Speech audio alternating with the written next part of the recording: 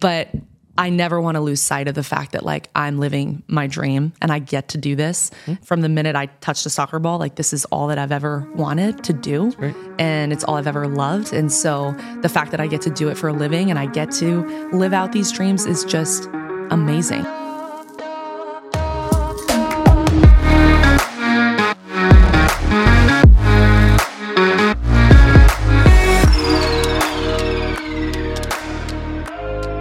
All right, so welcome to Pathfinders, a podcast sharing the stories of Portland's cultural creators and the paths they've forged. I'm Marcus Harvey, the owner of Portland Gear. We are proud to be coming to you for the first ever podcast. We've been wanting to do this for far too long.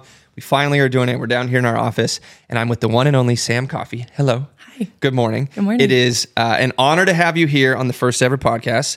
The title is Pathfinders, and to us, it's just about people that are kind of emblazing their own trail, creating their own way, and I got to go there with your last name of coffee. What's your favorite Portland coffee shop? It's a hard one to choose. I go to Grounded, I would say most often just because of its proximity to the stadium and great coffee as well. Yeah. We love Grounded. I would say my personal favorite is probably Case Study. Love some good Case Study. That's great. Yeah. All good. Our old office was up by the stadium, so Grounded. We've actually gone through many iterations of what that place was called. So when you first said Grounded, it was Coffee House Northwest for a long time. So now it's Grounded. There we go. There's too many good ones to choose from. I loved Esperanza too. That just closed, unfortunately, in off Woodstock. Sure. Personal favorite, but now I'm gonna have to go someplace Great. else. So what led your path to Portland, Oregon? The NWSL draft. Oh. So I played college soccer at Penn State, and my draft year was very unique in that I didn't put my own name into the draft. They decided for every college senior because of the lack of numbers and people going pro because of the pandemic. So I found out about 5 or 6 days before the draft that I was going to be in it. I had no idea that maybe I'd get drafted, maybe I wouldn't. I didn't really know what was going on at the time. But I just said, okay, like we'll see what happens. Sure. The goal was to play in the NWSL. Yeah, the goal was to play in the NWSL or just professionally, of course, but I still knew I had like another year of college soccer left. Because of the whole COVID. Yep, fifth year. Infinite years. Yes. You can stay as long as you can. Yeah. So I lost my senior year due to the pandemic, so we were given another year, so I knew I wanted to take that. But was that path going to be Europe or was it going to be the league? I wasn't really sure at the time. Sure. But that decision was kind of made for me, and then my name being put in the draft, and it couldn't have worked out any better. Portland was definitely, I would say, the club that stood out to me the most in the list of places that I would want to end up. And believe it or not, got a call from Mark Parsons that night, who's the coach at the time, saying, we want to draft you. I said, great. I would love that. Great, thanks. Obviously, there were a lot of details to work out with that, with going back to school and not going to Portland right away. Usually you get drafted, you go.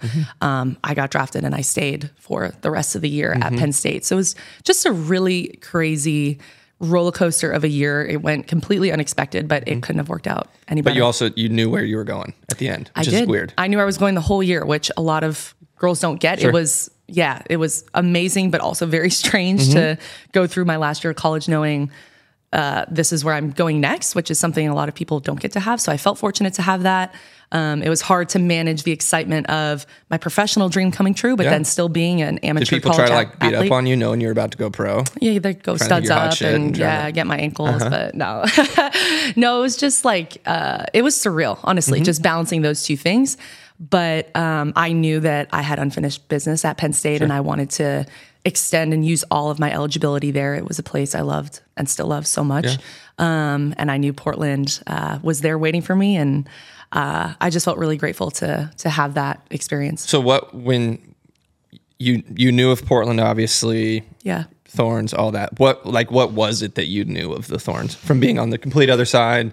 Yeah. Was it the Tobin years? Was it the Lindsay year? Like, what was the period? All of it. Obviously, those two really come to mind when thinking about like the success of the Thorns.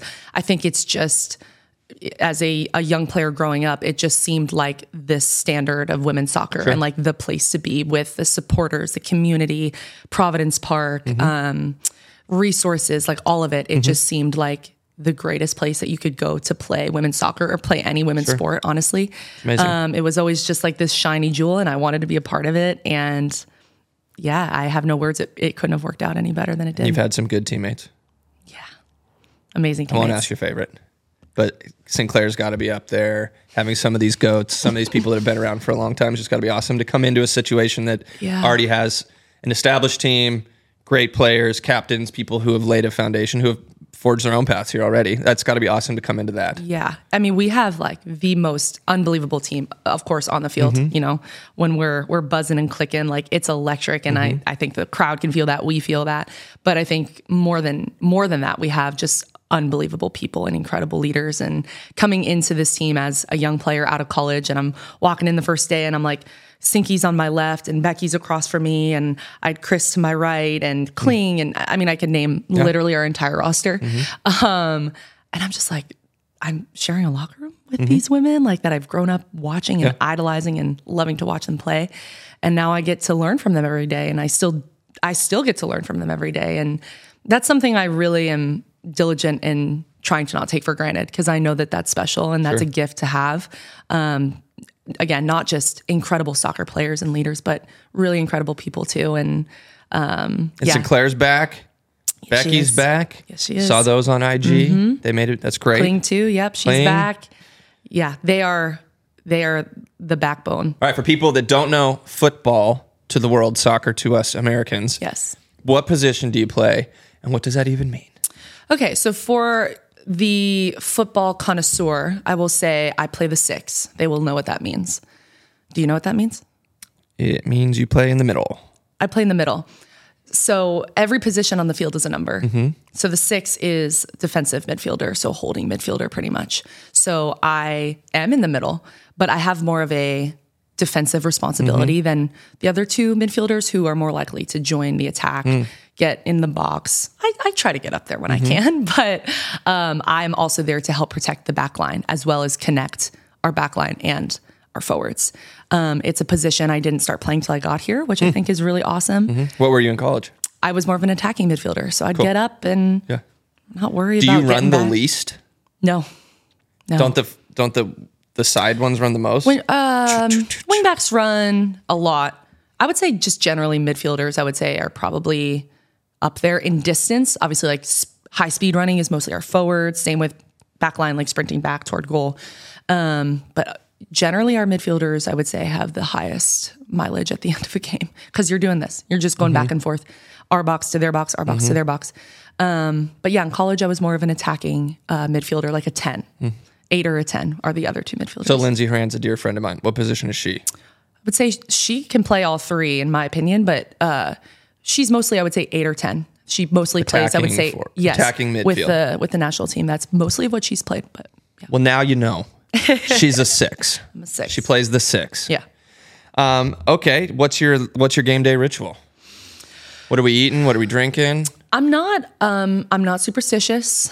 I love routine, but it's not like if I don't have avocado toast, I'm going to play terribly. Okay, so no superstitions. No. But rituals. Yeah, rituals. I love to like sleep in, have a nice morning. I'm a big like mindfulness journal, take some time to, be still in the morning kind of girl. Love to go on a walk, get outside a little bit. Phones off? Phone's there. I'm not on it a lot though. I try to be really diligent with like, I don't want to look at social media or like what people are saying about the game or who they expect. I don't care. Yep. I'm just focused on, having a great day and a great build up to our game. Maybe I'll go to a coffee shop around me. Just go grab a cup. Anything to just like healthy distractions. A cup of coffee? A cup of coffee, yeah. Didn't. Okay. You had to. Yep. I understand you had to. It was going to happen at some point. It never goes just a certain way, but I would say just some sort of combination of those things. It's a long day though, because we usually play at like 7:00 at night. So getting up around 9:30, it's a long day waiting around. I love athletes. I've always been infatuated with sport and team and everything. So give more of a game day. I love like games at 7. Yeah.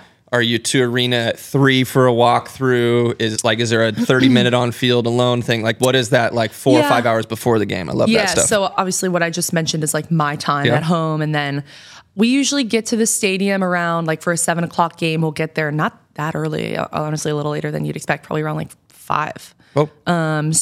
Do you have a training earlier in the day? Nope. You have nothing. Nothing. You're free until 5. Yep. Free until 5. Yep. 4:35 usually around then. So report to the stadium. I like to get there a little bit earlier just so I'm not as rushed at the stadium, because once you get there, it's like boom, boom, boom. You have treatment. We have a meeting. We have usually for girls that want to, like we'll have pregame chapel or prayer. And then we got it's boom, boom, boom. So you got to get there. So I like to get there a little earlier. We greet the fans outside the stadium and take some pictures. So that takes some time. But yeah, once we're there, it's time to get ready and do what we need to do as a team to prepare for the game. Then we go and warm up around probably 6:15. So usually fast, around 40 minutes before the game. Okay, so then you win. Yes. Then the game's over. What time? 10? Yeah. Then what? Usually around 10. Then we go around, we thank the fans, we do our stuff on the field. Usually we have family and friends come down, we sign more things, people come down to the field. That's always a fun part of post-game win. Recovery post-game, so like flushes, massage, What's ice bath. What's a flush? It's like a quick massage, like where your muscles are just being flushed. Out. Yeah. I don't need those because I don't really do anything that excessive. You'd be surprised though. I mean, I don't know what a flush is. But yeah, I know it's a weird word, I guess, but it's just to like. It's like a quick massage. Just push blood back or through. Yeah, or like something. your muscles are obviously very sore and fatigued, so it's just like getting some manual work done on them. I'm a big ice bath girl, so I usually take an ice bath. At the stadium? At the stadium, yeah. Okay. And then I go home, and I get home really late because obviously all that stuff takes time. I usually get home around probably 11:30, midnight. I usually treat myself with some sort of fried food. Oh. Like McDonald's is a fan favorite for me. You just go post-game. Across the street? No, not Why that you gotta say it like that? Why you gotta say it like that, Sam Coffey? No. I have been there before. I know why. I have been there before.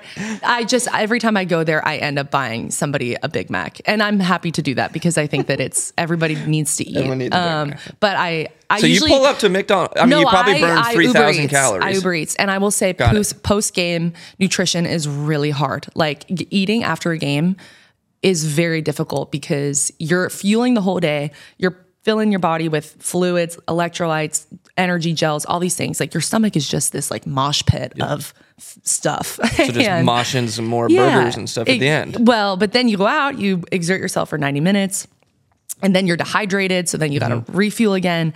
But like eating is, a lot of girls get like game stomach. Like after games, they feel like nauseous or they can't eat. And so our nutritionist has always told us like, it doesn't matter what you eat, just eat. So I'm like, great, I will have chicken nuggets. How many calories do you burn during a game?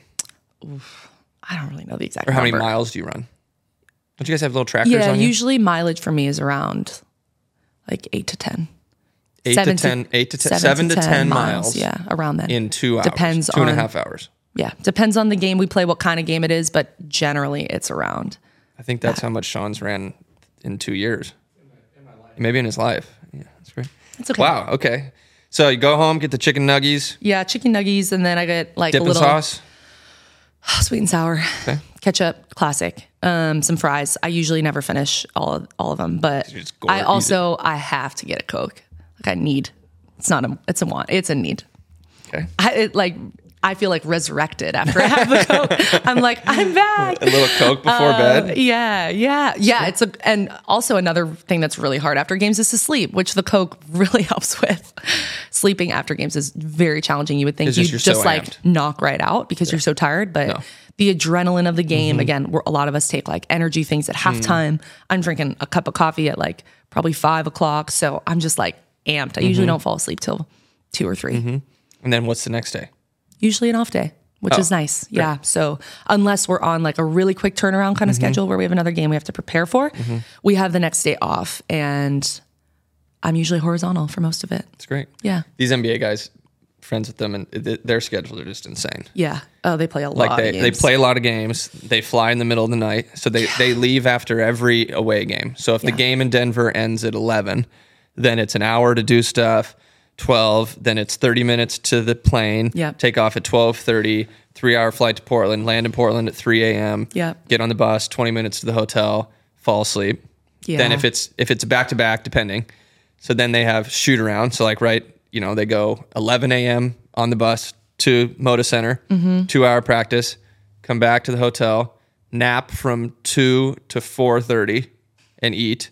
Then the first bus goes at 4:30 back to the arena. Yeah, Second that's bus is at 5:30, games at 7, ends at 10, back on the plane. You always fly out after a game. So then it's crazy. It's nuts. It's nuts. Crazy. Yeah. Our schedule is not like that. Obviously, we usually have like a game a week, but even when we're on the road, we fly commercial still. So we're usually like waiting till. Say the private jet makes it a little easier. I never feel bad for him.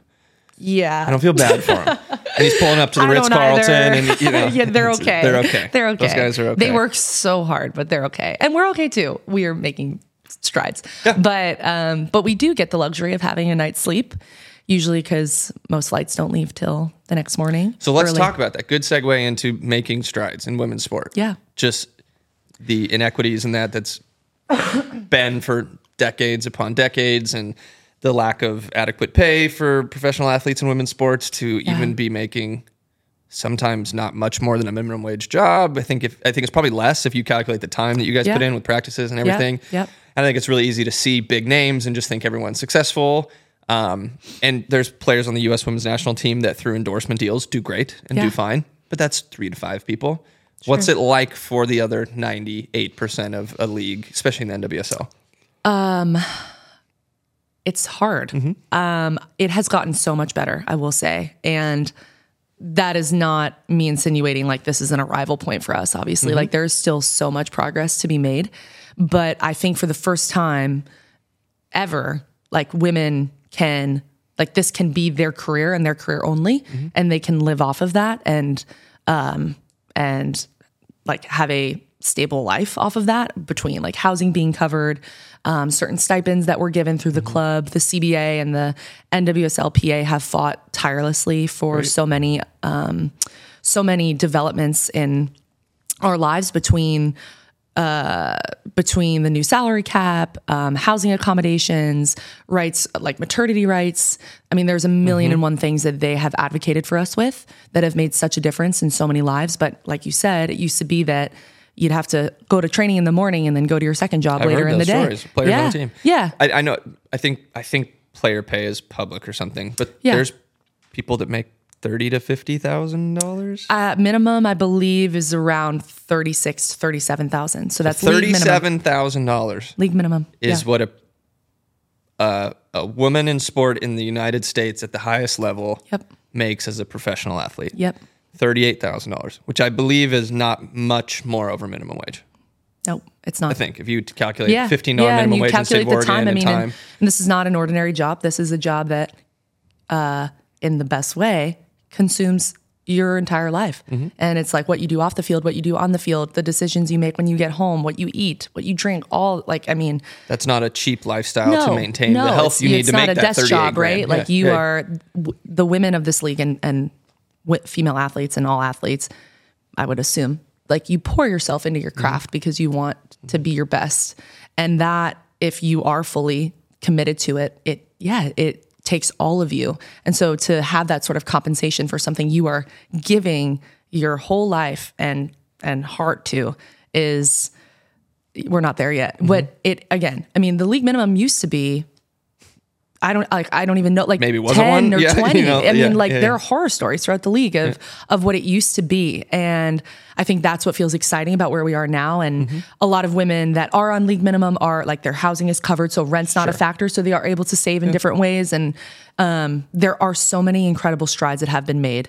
And I think we do have to take time to celebrate those and feel proud of those, to recognize how far the league has come, but it is not an arrival. Like we are still pushing for better for everyone. I would hope in 5 years that the minimum is $100,000. I hope so too. I think things are trending. Yep, things are trending. I mean, it's just it's hard because we all just see the Thorns sell for $60 million. I don't know. I get it. Like I'm a business person. I understand it. I understand team valuation and time and everything. But it's like, you guys are essentially the employees that make the organization make the money, and to be making that, I get all sides of it. I get all sides of it. So it's never that simple. I get it. Right. It's just, you guys deserve to make more. I am not disagreeing. I like watching women's soccer more than men's. Me too. Much better. You guys are more talented. It's better. I love it. I love it. Direction though. And the women we have in this league, the support that we have, the advocates that we have, like this is the best time for women's soccer. It really is. And it is going in completely the right direction. And I have no doubt, like you said, that in 4 or 5 years time, like that league minimum is not going to look like going to be rich. I hope so. Rolling. So new ownership here in town, and they're committed to you guys. Yeah. They're committed to making your own practice facility. They're committed to you guys as an organization. I feel like from the very beginning, from the first time you guys met them, they've just made an effort to make you guys feel more valued than possibly previous ownership has, and are making adequate investments, not only in the team, but in the whole, like you said, the whole surrounding of that stuff. So hopefully if you guys can't make more money, the team can support through more facilities, food, treatments, things, so that you don't have to be taking your money and paying for those things as well. Absolutely. But you've already felt it. We have already felt it. Great. And the Bethal family is incredible. And they have come in, after what's been a challenging, I think, last few years for our club and the city in many ways, and have just expressed their belief in our team, in our community, in this club, in who we are and already what we've done, which is win championships and be successful and be the standard, but to now keep driving that and to continue to push to be the best, not just nationally, but globally. And we know that they are so committed to doing whatever it takes to make that happen. And just listening to their vision, listening to their passion, and getting to know them as people has been really incredible, because I think they are go-getters and they have those business brains, like you understand. What a story, right? Right. But they're really incredible people too. And they are kind and humble and down to earth. And it's not every day that you encounter ownership like that, ownership groups like that. And I think the fact that they're so clear about what their values are and how those are going to influence the club is something, as a player, makes me so excited and thinking about like this page that we're turning in our story. So I'm just really excited. It's emblazoned on the stadium. Onward. Forward. It's great. Yeah.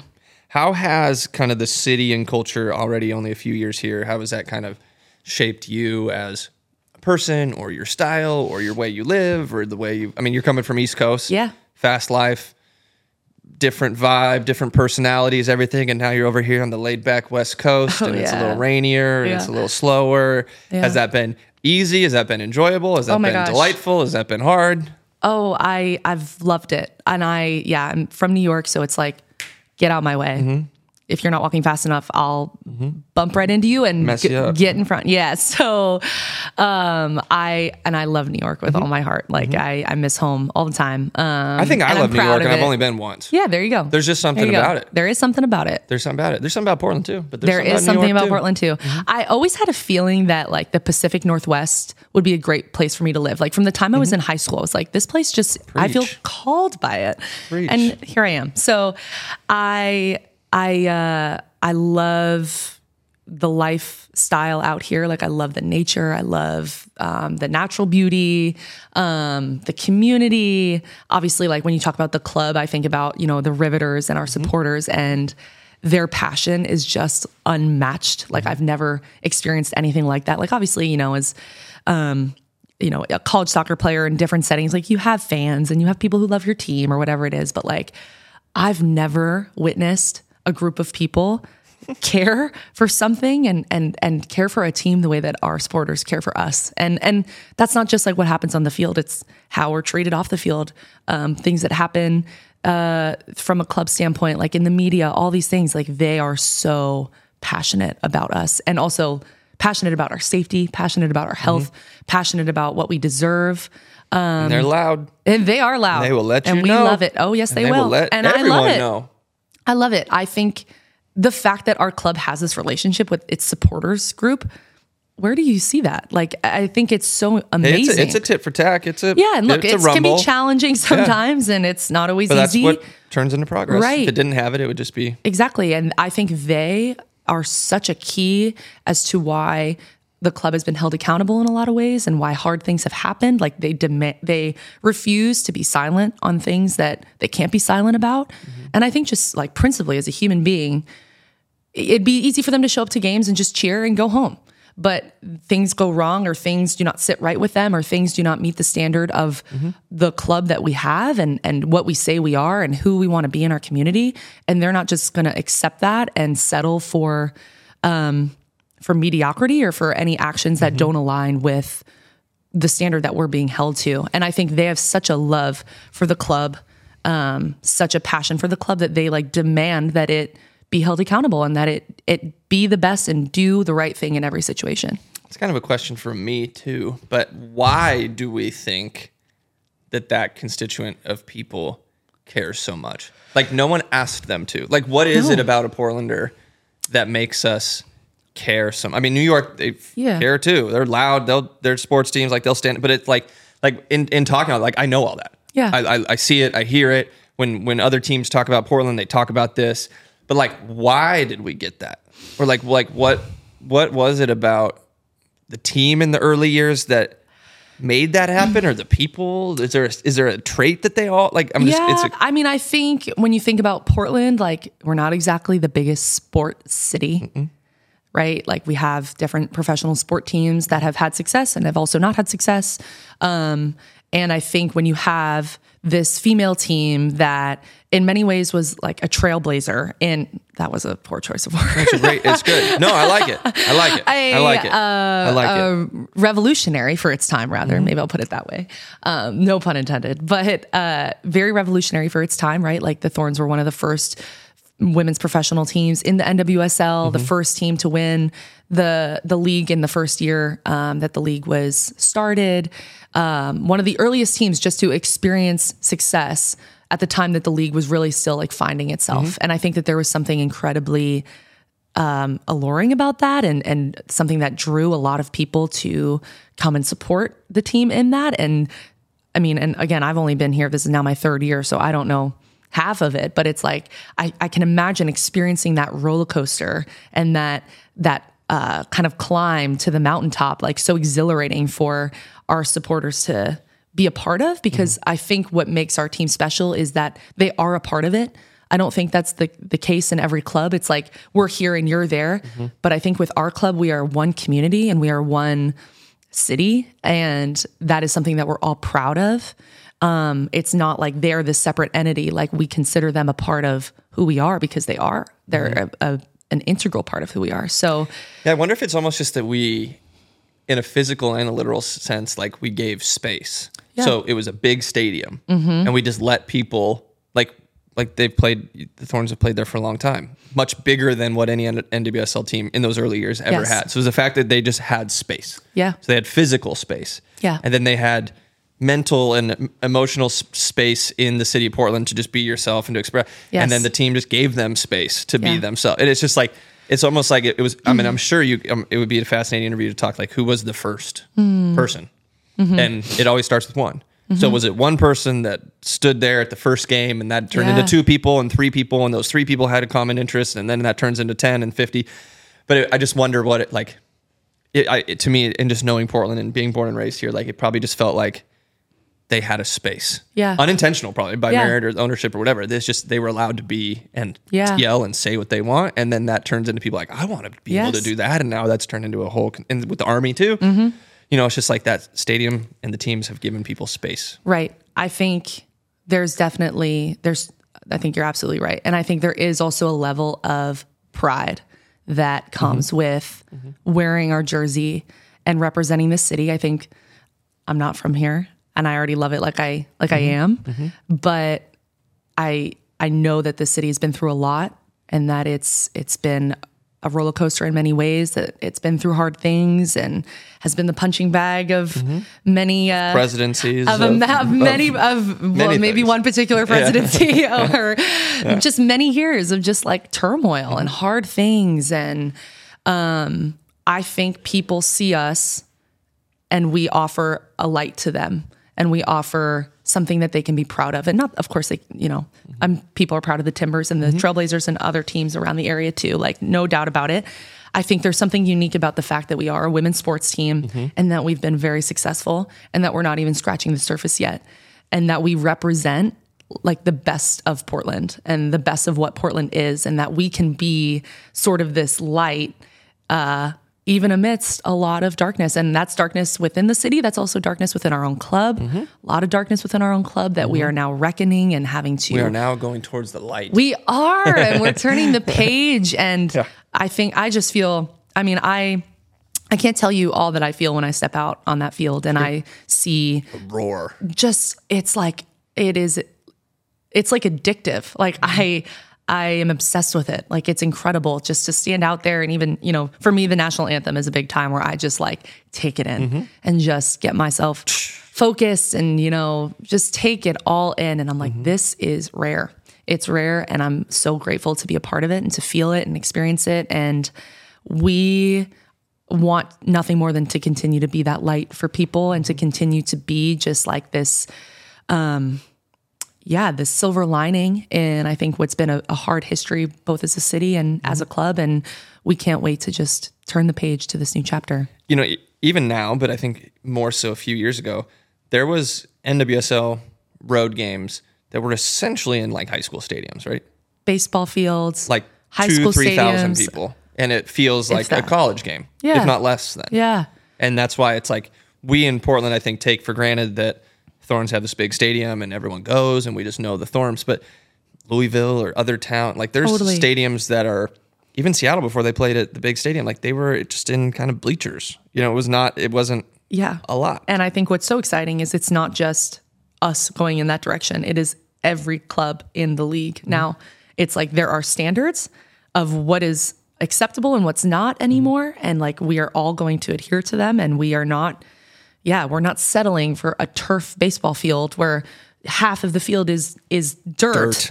And you can see the plate marks and you slide into them and you're bleeding all over the place. So there are standards that we deserve to meet, and we're not just going to accept crumbs.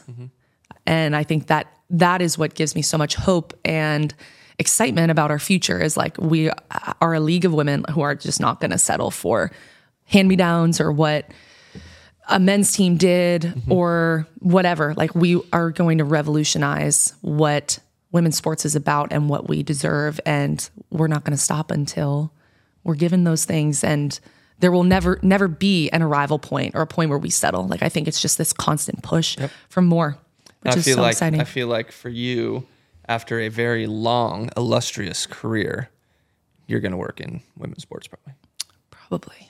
You're already there. I'll get back to you. I can feel it. I can feel it in my bones. So beyond the field, how do you go and engage in Portland? What do you do? Are there causes you love? Are there things what gets you out of the house? Do you and the girls go and shop Hawthorne? Do you guys walk around? Like, how do you exist in Portland? I'm a big, I love getting out and doing things. I love like trying new restaurants with some of my teammates, or going, like I said, I love anything outdoors. So I'm a big like nature girl. Let's try new spots. Let's go hike this. Obviously, hiking on one off day that you get every 2 weeks. Go get another 7 miles on your off day. No, none of that. But like if I have, if I have the whole day, like I'll drive to the coast, I'll drive to Hood, I'll go sit, with a beautiful view and just take it in, or go on a nice stroll. I feel like I'm in this incredible part of the country that has no shortage of just like, obviously natural beauty, but also just like incredible things to do and see. So I'm constantly trying to add new places to my list. So what's the restaurant of the month right now? Or what was the last stop? Let's see. Last stop. I really want to try Con. I knew you were going to say it. Is it everybody's? I feel like it's everybody's right now. I haven't incredible. Been. I hear it's and unreal. The fact that you can't go makes you want to go more. I know. I've tried to get a reservation, and it's like, try again in 40 when years. Your contract's up. So have someone make a call for you. I did go to.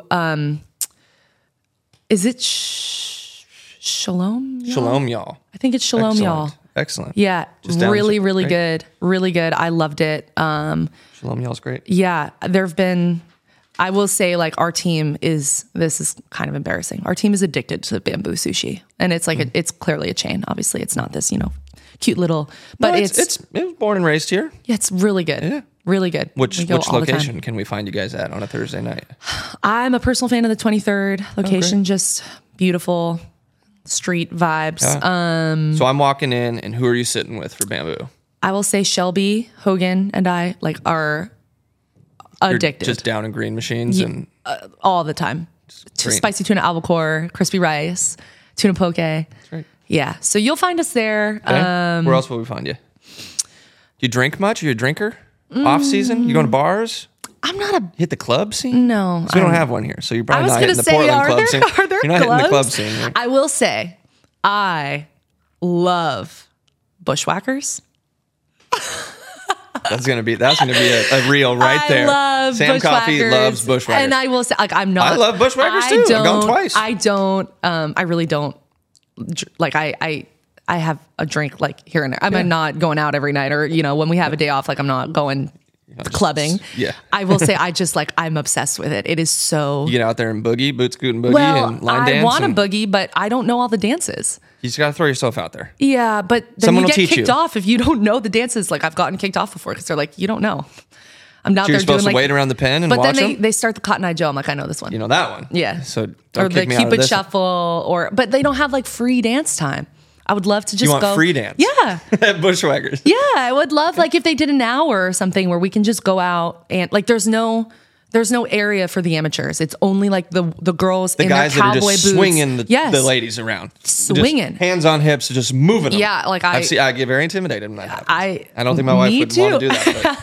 But even like the signs on the doors or on the walls in there, it's like, cowgirls enter through here. I'm like, perfect. I'll go that way. Okay, so we're all going to go to Bushwhackers. Awesome. What? We're all going to go to Bushwhackers. Yeah, let's do it.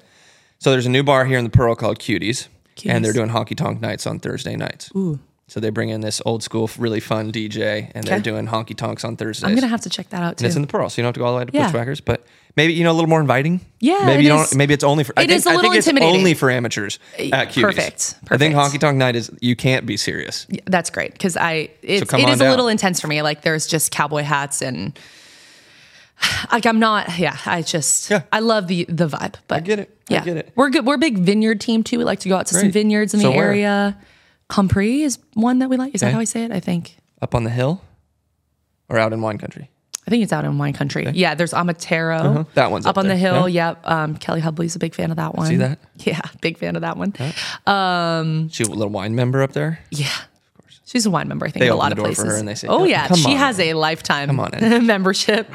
Yeah, there's just so much to do and see here. So obviously, like today's an off day for us. Like, we're tired and you don't always want to. And you're here. We appreciate that first and foremost. Thank you. Yes. But, there's a balance between sometimes you just want to chill, be horizontal, not do anything. And then, go out, see what the city has to offer. There's so many amazing things to do and people to meet. So I love just like being able to discover more within the community and meet new people and try new things. There's just so much to see and do. It's great. So we'll head into the 90th minute here. Okay. Is that a nice little football play right there? That's good. That kind of means the end, we're heading into stoppage time. Stoppage time. We're going to head into stoppage time here. So your background, you writing, journalism, you come from a lineage of it, went to school with it. So we can get into it. You don't have to. But as a writer and athlete, what kind of legacy are you hoping to leave both on the pitch? I got that. On the pitch and on the streets and in real life. That is a profound. I think you already kind of did your presidential speech, so I think we know you're going into some sort of something, but how, like, do you want to be known as the greatest athlete of all time? Do you want to be known as a disruptor? Do you want to be known as someone who stood up for what was right? Do you want to be someone that left a wake of change? Like, what is it?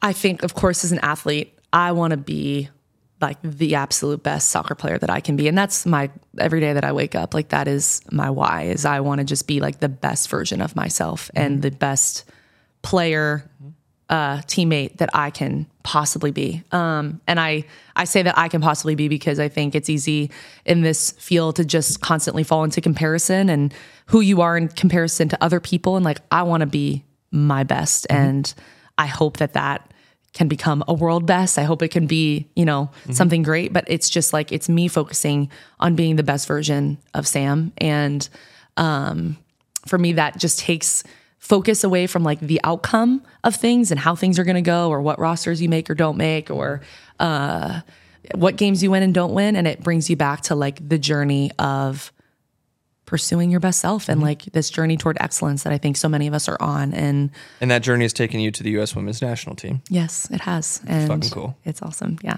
So how many call-ups have you had? How many camps have you had now? I don't know like the exact number. I think I'm at like, I don't have many caps. I think I'm at like maybe 7 or 8. So I'm still starting off. Amazing. And yeah, I was able to score my first goal last year, which was so fun. But similar, like same thing in that environment too. Like I constantly want to just be my best. And I don't ever want to lose sight also of the joy and fun in that journey. Cause I think so many of us are just striving for more and more and more. And what new levels can we reach? And like, that's an athlete's mindset. I have that same mindset, like, of course, but I never want to lose sight of the fact that like I'm living my dream and I get to do this. And this is, from the minute I touched a soccer ball, like this is all that I've ever wanted to do. And it's all I've ever loved. And so the fact that I get to do it for a living and I get to live out these dreams is just amazing. And I never want to lose sight of the gratitude and joy in getting to do that. And like the process and the journey and the refinement that comes with that. So where's the next World Cup? I really shouldn't. I don't think they know yet. Was it announced? I don't think so. You might have to check me on that. Well, we're going to watch you there, right? I certainly hope so, yeah. I hope so too. What legacy would you like to leave specifically on Portland?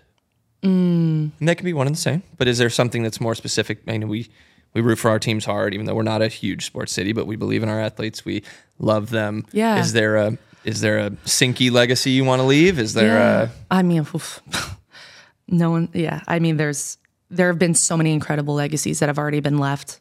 I mean, obviously Sinky still has a year, but we can anticipate, of course, what that's going to be like. Yeah, I think for me, when you take things off the field, when I think about legacy, I kind of simplify it, and I come back to a quote. I'm going to quote Maya Angelou. Please. It's going to happen. About time. And it's not going to be verbatim, but pretty much she says, people will forget what you do, and they'll forget the things you did, but they will never forget how you made them feel.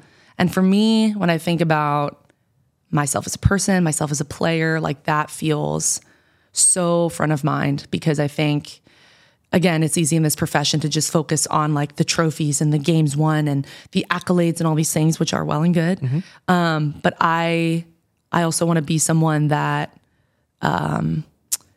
is a light to the soccer community and brings things that maybe it's missing sometimes, like joy and love and inclusion and kindness. And I think it's a cutthroat business, and that's part of what we love about it. But I also want to bring all the things that feel true to me to whatever setting and whatever environment that I'm in. And so I just love that quote, because I think it just takes you beyond like the athletic level of things and into like who you are matters, and your character matters, and things you say matter, and things you do off the field matter. And for me in Portland, I think that also I want to help be a light for the community too, and just continue to be someone that is always proud of wearing this jersey, and loves every second of getting to do it. And it's something that I never take for granted, and I never will. And I mean, for me, this is where I want to be. This feels already like home. And yeah, that's so special. Speaking of wearing the jersey, you're wearing our new Letterman jacket, Valentine's thing. So I'd be remiss to say, so we're here on the Portland Gear. This is our new jacket coming out for Valentine's Day. And we thought it was perfect to have you as kind of Valentine's is flowers and roses and love and stuff, but it just works well with the thorns and everything. Totally so does. You're rocking the Valentine's jacket. I think we only made 100 of those. Pretty cool. That's our gift to you. You get to keep that. How cool is that? So thank you for being on the podcast. But I wasn't going to be greedy. No, of course you get to. So the last question here, I'm going to say one word. Oh gosh. And you just say the first thing that comes to mind. Portland.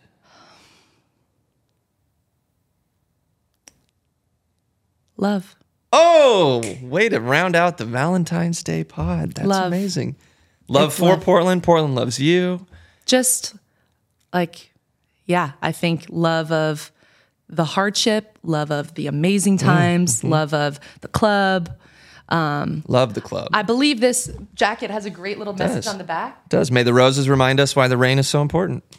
We've lived through 6 months of crap to have beautiful, and we've had a lot of rain the last few years. It's so true, though. And I think, we can bring that in from the perspective of the city. You can bring it into the perspective of the club. Like, there's been a lot of rain, but there's going to be a lot of roses, and that's so exciting. And I love that. And I love being able to play for this community, play for this team, be a part of this club, and specifically like be a part of the page that we are turning and what this next chapter is going to hold, because I've never felt like we are more of an open book right now than ever before. And it's like, these pages are unwritten. I feel like I'm quoting Natasha Bedingfield, but the rest is still unwritten. The rest is still unwritten. Is still, Natasha, it really is. So. Throw one up. Yeah. Well, thank you for being our first ever guest on the podcast. You were perfect for having me. We appreciate you. Thank you to Sam. Thank you for having me. Yay!